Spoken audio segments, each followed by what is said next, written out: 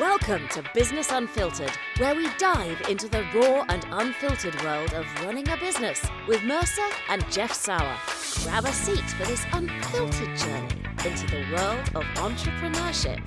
This is Business Unfiltered. Welcome back to another episode of Business Unfiltered. Jeff Sauer here, and joined as always by Mercer. And today we are going to be talking about a concept called the minimum viable resource. Now, I'm not sure if this is widely accepted in the world out there, but I started saying it.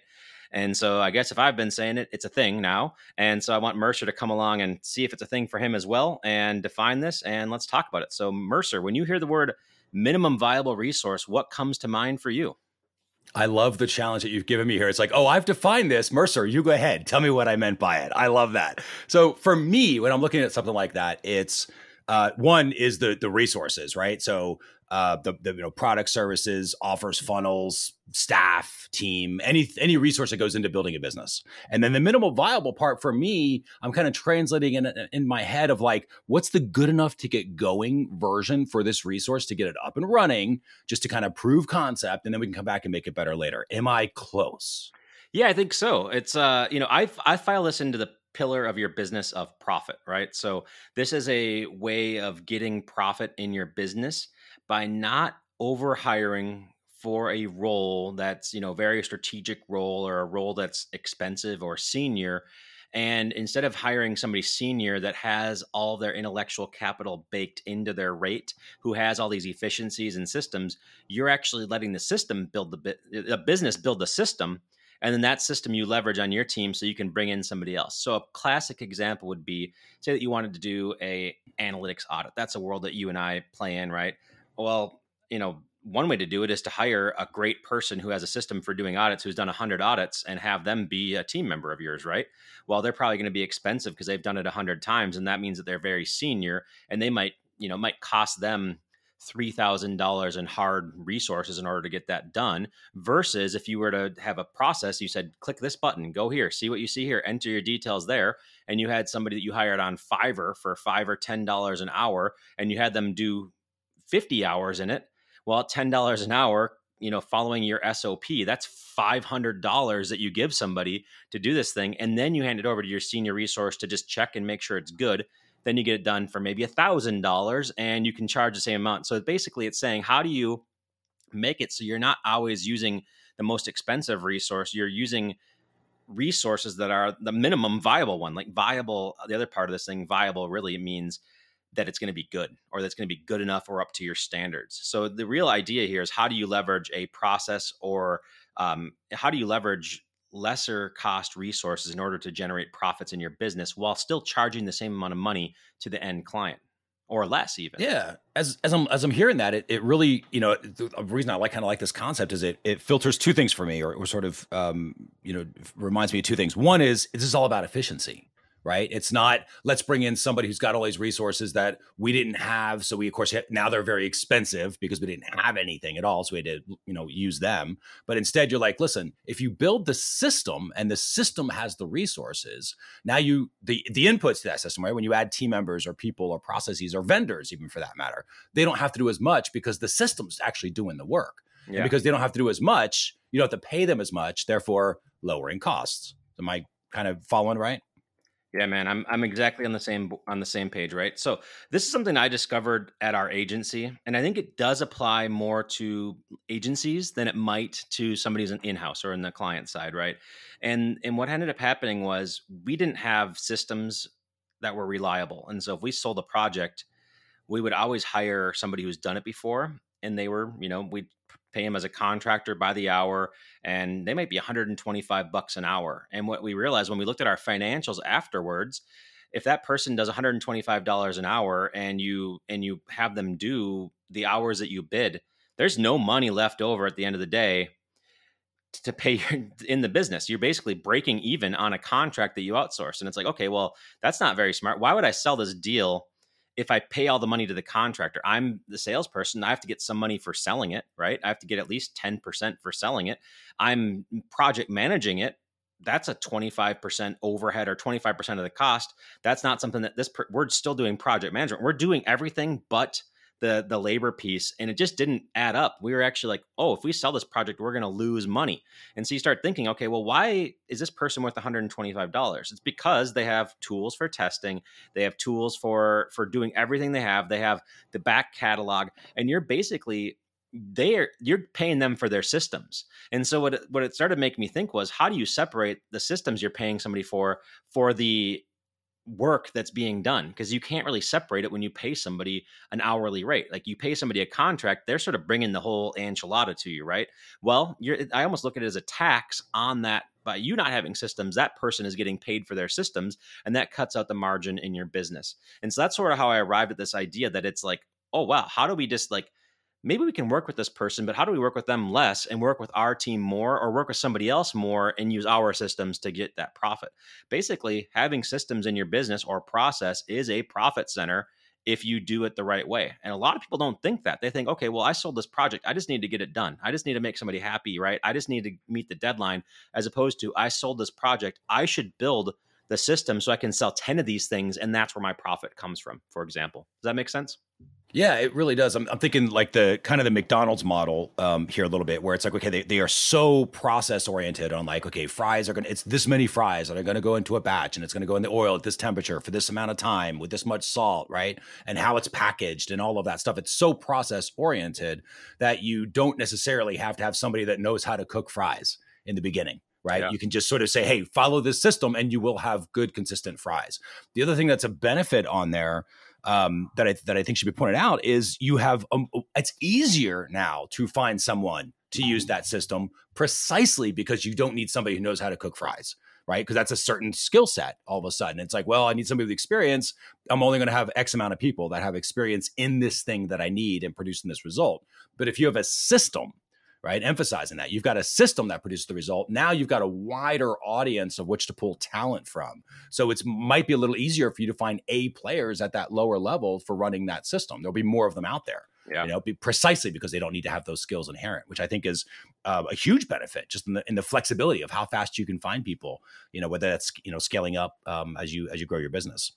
So I think that makes a lot of sense. And I really like the thinking about it from a profit standpoint. Like, this is where the profit's going. And payroll is one of the biggest expenses every company has.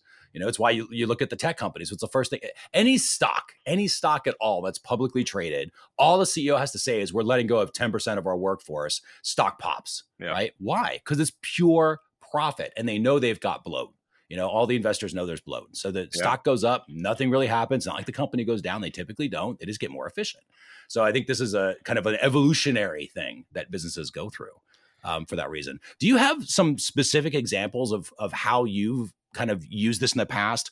And I'm curious, especially on the evolution of, because for me, it's all about these, strategy is everything for me. Like, the tools aren't going to save you, but proper strategies will, right? Yep. So how did you come up with this? Was this precisely because you were like, wow, I just sold $1,000 product and it cost me $2,000 to deliver it? Like, was that what was actually happening, where you sort of forced you to come up with a strategy, or what was the origin story? Yeah. So a lot to unpack there, and definitely I'll get into it, because I do have a real world story of how it affected our business, or my agency business, before we sold it.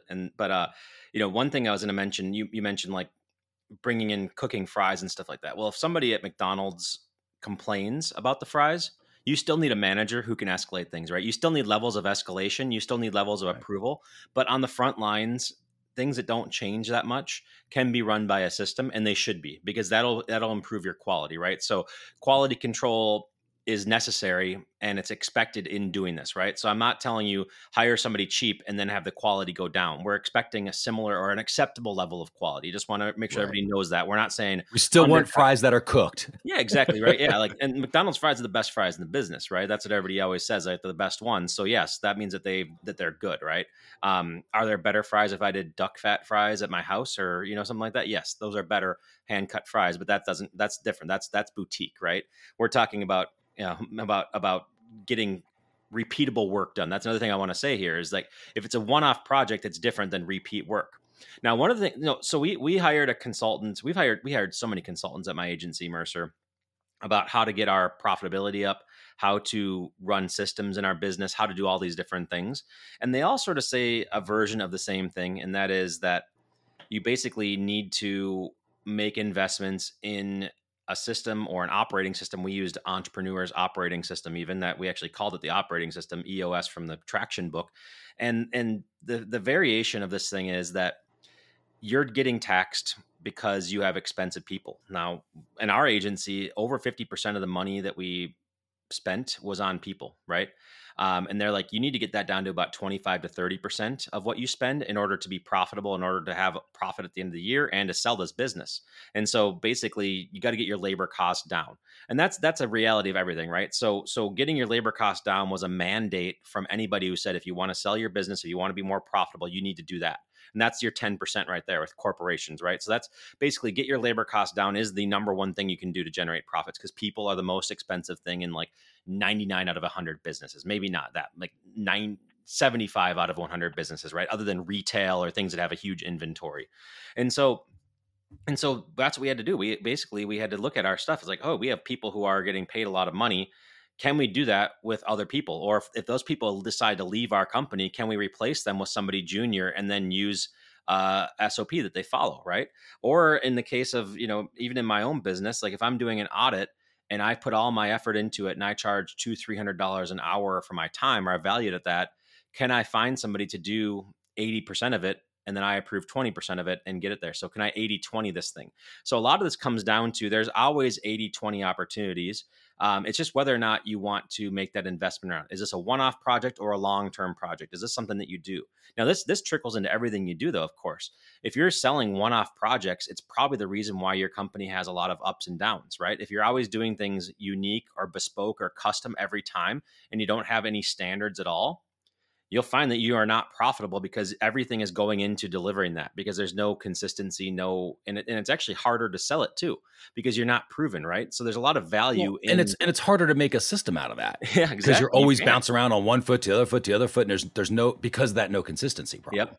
Exactly. I mean, there's a few people who can do it, but that's like more like the Mad Men stuff, right? That's like the big ad agencies who all they need is 2 pitches to win a year and they sustain themselves, right? You have to really, that has to be kitchen sink. You can't be custom and charge modular, right? You can't charge for a modular house, or you can't charge for something that's not custom and then not be custom, right? You can't do that. You have to mix it together. So that's where the systems comes into play. So I think I get, going back to my real world example, yes, every consultant said, how do you do the same work for less money? Or how do you do the same work over and over again so you're not having to hire these resources? That was the lesson that we learned. And it takes a while to get that going. It took us 2 or 3 years in order to get to that point where we brought our labor costs down. Let me ask you a question at that point, at that exact moment, because what I'm trying to figure out is, how did you determine, when you look at all of what's going on in your business, this is before you've introduced this concept, right? How do you determine, oh, this is the thing that I need to kind of give this minimal viable resource treatment to, right? So what I'm hearing is, at the time you had maybe a bunch of different projects, right? Where everyone's like hopping on one foot, go to another. Yep. And the first thing was, which of these do we want to keep? Which of these are similar as a category where we say, okay, this is a repeatable system that we can put on recurring or something like that? Is that kind of what you were doing? Or were you individually first saying, okay, let's go do a profit analysis on every single one of these projects and then see which projects are the most profitable, or, just ones that weren't, and that's what was causing that, you know what I mean? Was it because you found, oh, this is a consistent system that's got which one do you do first, I guess? Yeah. So I think our process was as follows. One is, you do a monthly financial report and you look at the numbers and you're like, okay, well, this financial report says that we didn't make money this month. Okay, well, if we didn't make money, or if we broke even, where is the biggest expense? And that's people. And then you say, okay, well, if we want to make money next month, we can't just look at the overall people, because you can't just cut people willy-nilly, right? We need to break it down by service line. So we need to say what you do time tracking, and what service line is this people's time going to? And you find that some service lines are break evens, some are losing money, and some are profitable, right? So you look at the ones that are profitable and you say, what are the characteristics of the service line that is profitable? One of them for us was paid search. We made $1 million a year plus in paid advertising, just the management of it. and we had 2 or 3 people working on it. It's like, okay, well, you take an average, and this is back of the napkin math, and you can do real math, right? But back of the napkin is you want to have about $200,000, between $150K and $200,000 in revenue per W-2 employee. That's the target for a company that will always be profitable. If you're at $200K per employee, you'll just make so much money. If you're at $150K per employee, you'll do pretty well. And if you're at $100K per employee, you're in trouble, like major trouble, right? So that means that you're overstaffed. Like that's the back of the napkin way of doing it. And that's also how I see how big a client potential is as well. I do the same thing. I just take their employees on LinkedIn, multiply it by 150K, and that's what I assume their revenue is.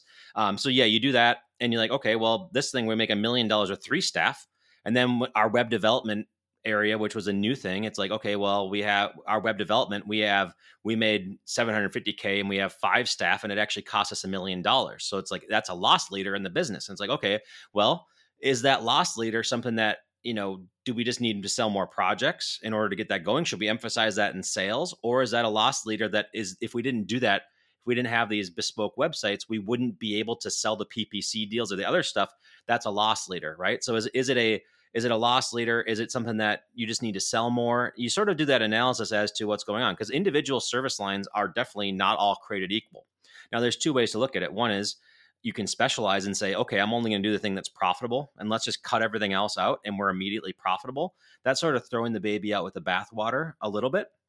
The other one is, how do we bring the cost down in the thing that isn't leveling up right now? Did we overinvest in it? And the third one is, how do we make more money in the struggling service line so that it performs like the successful one? Now, all 3 of those things are viable outcomes that businesses do all the time. When people say they're niching down, they're basically, that's what they're doing essentially, is they're looking at the profitability of each service line, and they're saying, okay, this is the only one that's profitable. Let's just go all in on that. People who are lowering costs or offshoring things, they're in the middle one, the second one that I said, which is basically, how do we bring our costs down to do this thing to be in line with our revenue that we have? And then the third one is, we go all in on selling. We prospect, we try to get more people, and we get better at sales so we can right size the ship on that piece. Those are all viable outcomes. I've done all 3 of those outcomes at different points. Which one do I think is the best one to go? It is very nuanced. It depends on if you want to be a couple $1 million niche focused agency and just be super profitable now, or if you want to be a full service agency and sell it for a bigger multiple later. Those are really the options you have. Generally speaking, the best option is sell more or lower your labor costs, or both. Yeah, that makes sense to me. And when I'm thinking about the efficiencies of the business, this is where it feels like all the AI stuff we've been talking about also comes in, because you're like, okay, I've got this good person. You might even have the right person in the right seat, and maybe there's a capacity problem, right? It feels like where maybe the profit center is growing a little bit. There's more people going back to the audit thing. Maybe there's more people that want to do audits, but you can only sell 5 a month because this person spends 4 hours a day doing those. But in reality, you could bring in a tool, right? Or AI or something like that to help make them more efficient, which is, a lot of these tools are so cheap, especially the AI stuff. So for a little bit of spend in a new tool, you can unlock their efficiencies, right? Without having to add another person, which is maybe where a lot of people go. It's like, well, let's just throw on another team member onto the thing. And then you get this bloated payroll. And it sounds like this was the main, was this really the main thing that you were trying to tackle, was just bloated payroll as a main sort of consequence of this? Like, is that what caused this concept to pop out? Or was it just because for me, it is. I mean, I look at it, I'm like, that is the hardest expense, because it's easy to grow, right? It feels good when you're giving people jobs, and it's hard as an entrepreneur to let go of people. I think it just is for most, not all, but for a lot, right? And maybe it's just, you get better at it with age. But for me, it's hard, right? So it's like, it's the hardest expense for you to decrease because there's so much emotion around it. So, I love that idea of, wait, before we add a person to this, what else can we do? Yeah. And that's kind of what it feels like this concept is. I love what you're saying there, Mercer, because that's exactly how it came about. Is like, first of all, payroll are people. Like, people are expensive, but people are people. Right. They're friends, they have families, everything like that. You got to take it seriously. And you want, as a business owner, I think everybody wants to be generous within reason, and they want to spread the wealth. How much they do is another story, right? But everybody wants to have enough in the pie that they can give it out to people and give them and be a great employer. I think everybody sets out to do that, and they want to, but a lot of times it comes down to, are they making enough money to be generous, right? You have to have your needs taken care of. So business owner wants that. And so it's easy to bloat payroll during the good times. Actually, as we record this, we're in the good times right now. And I know a lot of people who have bloated payroll because of the 2020, 2021, 2022, the craziness, Right. I've actually heard more people say they're laying off people in the last month than I had in the last 10 years. Like people like, yeah, we got to do a layoff. We have it going, or we laid somebody off this summer. It was tough. Like a lot of that's happening right now. And the reason is because you can adjust for cost of living. You can do all these things. You can adjust for inflation, but eventually it becomes, if you lose a client, you're more vulnerable, right? So when you raise everything out there, you expect the revenue to come in. And if the economy, if people aren't spending as freely as they have, which is happening this year, it's absolutely happening in 2023. People aren't spending as freely. It might happen again in 2024, at least for a while. Then that ends up meaning is that you get bloated. You're out of whack, right? So that's why layoffs have to happen, or why you might say, okay, well, if this person leaves, we're not going to replace them with that same level of seniority. That was really what happened with us, right? Is like my agency and in general is like, if somebody senior rises through the ranks and gets paid more and you're the good employer, you don't replace them with the same person when they leave. You actually go back and replace them with what I call the minimum viable resource. You touched on something really important here, and that is AI is becoming a minimum viable resource in a lot of companies, and it's going to be even more that way, I think, as it goes along. So yes, if you get bloated in one area, one thing you do is you have that person document what they're doing as much as possible, and you sort of take stuff off of their plate so they can take on more overall. That's one way to do it. So like, hey, you're a $100,000 a year resource. I want you to document everything and approve things, and I'm going to get you either AI or a tactical resource to do a lot of your work, but I want you to be able to take on 2 times as many clients. So you have to do more with less, right? Or more with more, if you will. So there are ways to go around it. That's something that you can do. But ultimately, payroll can be bloated. It is bloated right now for a lot of companies. You can either lay people off or you can add more onto somebody's plate and do more with them, right? And that's ultimately what your options are. And we arrived at that because we weren't making any money, man. Like there were times where we didn't make any money. So yeah, that's how you arrive at it. It's like, okay, we actually, on our financial statement, it says we made $0 this month. How do we do that thing? How do we get better? All that work and nothing left over. Yeah. And yet everybody's getting paid every 2 weeks, right? Everybody's getting paid on time. They're getting their 401k. They're, people are complaining about benefits and all that stuff. And yet there's $0 coming in. Like our bank account was the exact same when we started, when we ended, or maybe even lower because of cash flow and stuff like that. So sometimes that's the reality you face. And then you have to make a tough decision. It's either the person or it's whatever it is, it's tough, right? Because during the good times, it's bloated. Right. Is that ever happened to you before? Do you know what I'm talking about? Is that no? It's what's really funny is it's happening right now to me. How timely this is, and it's the exact path. I'm happy to have this topic at this exact moment in time when we're recording this, because recently, and you don't know this yet, so this is breaking news for you, and of course, the listeners that are out there. But our marketing director recently came to us. And left, and put in his notice, and and went to pursue other opportunities on his own. And it was, I think, a combination of he's been with us for years, which was great. I mean, super grateful for him getting us from point A to point B, because he definitely leveled us up. But we were not able to get to our next level. And him and I have been working on this for a while. And I think this is where I say the entrepreneur, like, it's just really hard to have these conversations, but we were having difficult conversations. And I think at a certain point, he just did a better job of realizing the situation than I did, probably, and fell on the sword, which is really hard. It's really hard, I think, to quit a job. So he came to me and said, okay, this isn't working. He wasn't going to be happy. I wasn't going to be happy. And between the two of us, he had more guts than I did, I think, to be honest. And so he left very recently. I made the immediate decision to not go out there and rehire somebody for his role. Instead, I forced it on me. I took over that role. Now, that wasn't because I have nothing else going on. That was a systems decision on my behalf, because I said, in order for me to do this role in it, even a shadow of what he used to do, I'm going to have to force myself to use AI, to use automation, to use this no-code tools, to really dive in to do that. And we're building out this entire brand that is that. So it's the journey of an entrepreneur going, how do I do this with less people, with less resource, or less people, let's say, not less resources, but less, human performers. And how do you leverage the ones that you already have using AI, automation, no code? So I'm taking it exactly like I think you're talking about it, which is, hey, don't just go out there and hire somebody. It's like, oh, we need a headcount. Let's replace the headcount. It's like, or do we? Let's look at the system now. How do we improve that system so that we don't necessarily need somebody that's at that caliber, right? Like he was incredibly well trained, very talented, knew a lot about a lot of different things. And going forward, I don't know if I'm going to need that exact type of caliber person because I'm going to make the systems do a lot of that work. Hopefully, right? At least the 80%, so that I can have somebody that more of that editor role, like you were talking about. That's a little bit more of them, hopefully a little more systems oriented to work with those systems, and I can get the same results, even if it's just me for now. Yep. So I'm absolutely living this moment as you talk about it, and I think that's exactly what it is. I didn't call it minimal viable resource till now, but that's exactly what it is. Yeah, thank you for sharing that and being vulnerable on the podcast.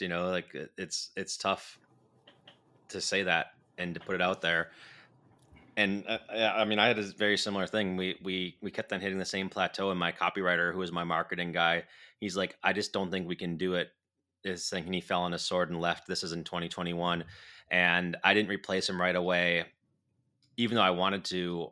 I knew that I needed to go back to the drawing board, and I did some patchwork stuff, and the patchwork didn't really work well for me. Like I started doing it and writing and stuff like that. It wasn't very solid, but that was before AI tools.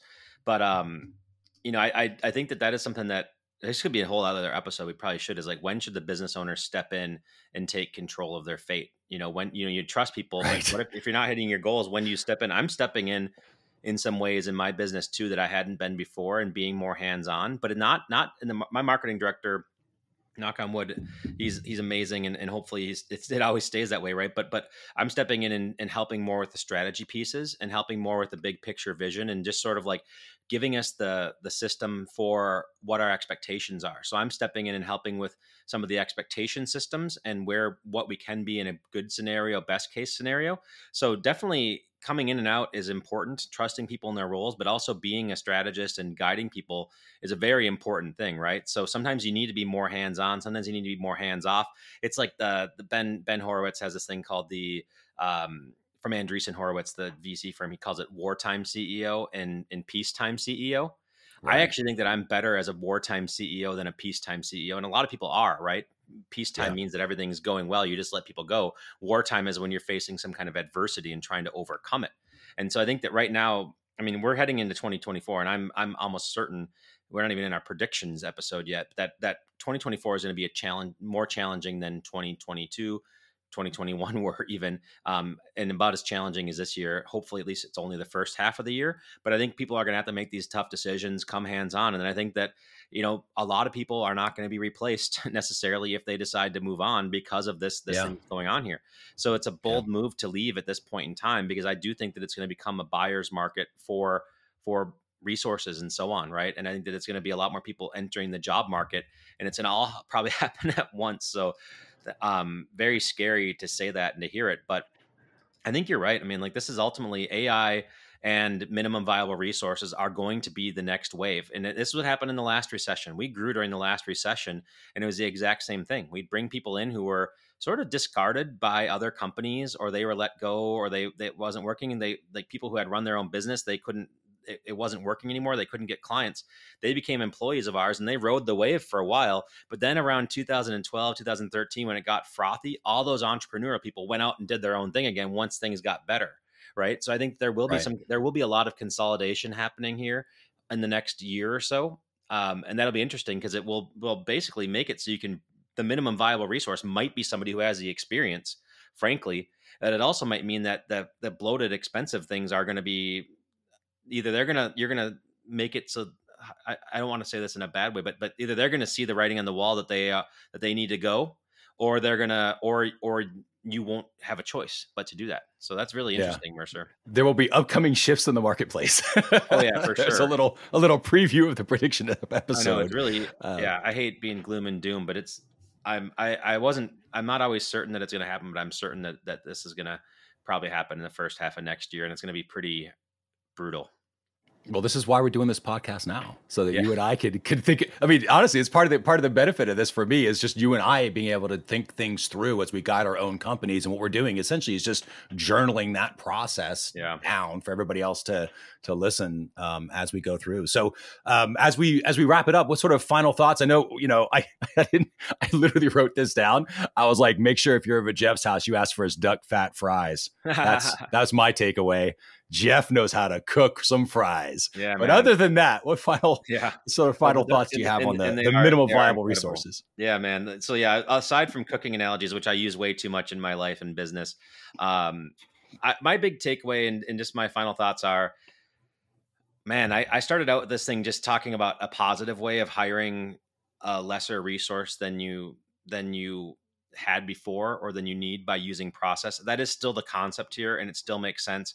It does not always have to come at the expense of somebody who's senior. A lot of times it just allows a senior person to do more. It's a multiplier, force multiplier for them, right? Basically, I divide people into tactical, management, and strategic resources, those 3 buckets, and I try to get somebody to be doing all of their bucket all the time.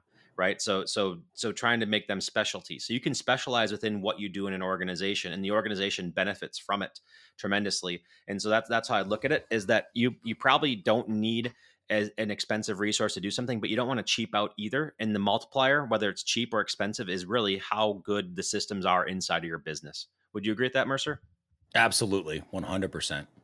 Awesome. Well, thanks for everybody for joining us on this episode. This is a good one. This is going to be in the Hall of Fame episode, right? So appreciate your thoughts on it, Mercer, and we will see you in our next episode. And if you like this, if you liked our vulnerability, and you want to leave a review, please do leave us a review on your favorite podcasting platform and say, this is the real stuff that people talk about, not this is the unfiltered stuff, the raw stuff, the real stuff, as opposed to what other people talk about. They're glossing over, they're doing survivor bias. They're only talking about the good things. We talked a lot about some of the challenging decisions we had to make in order to be profitable and to stay in business for our businesses.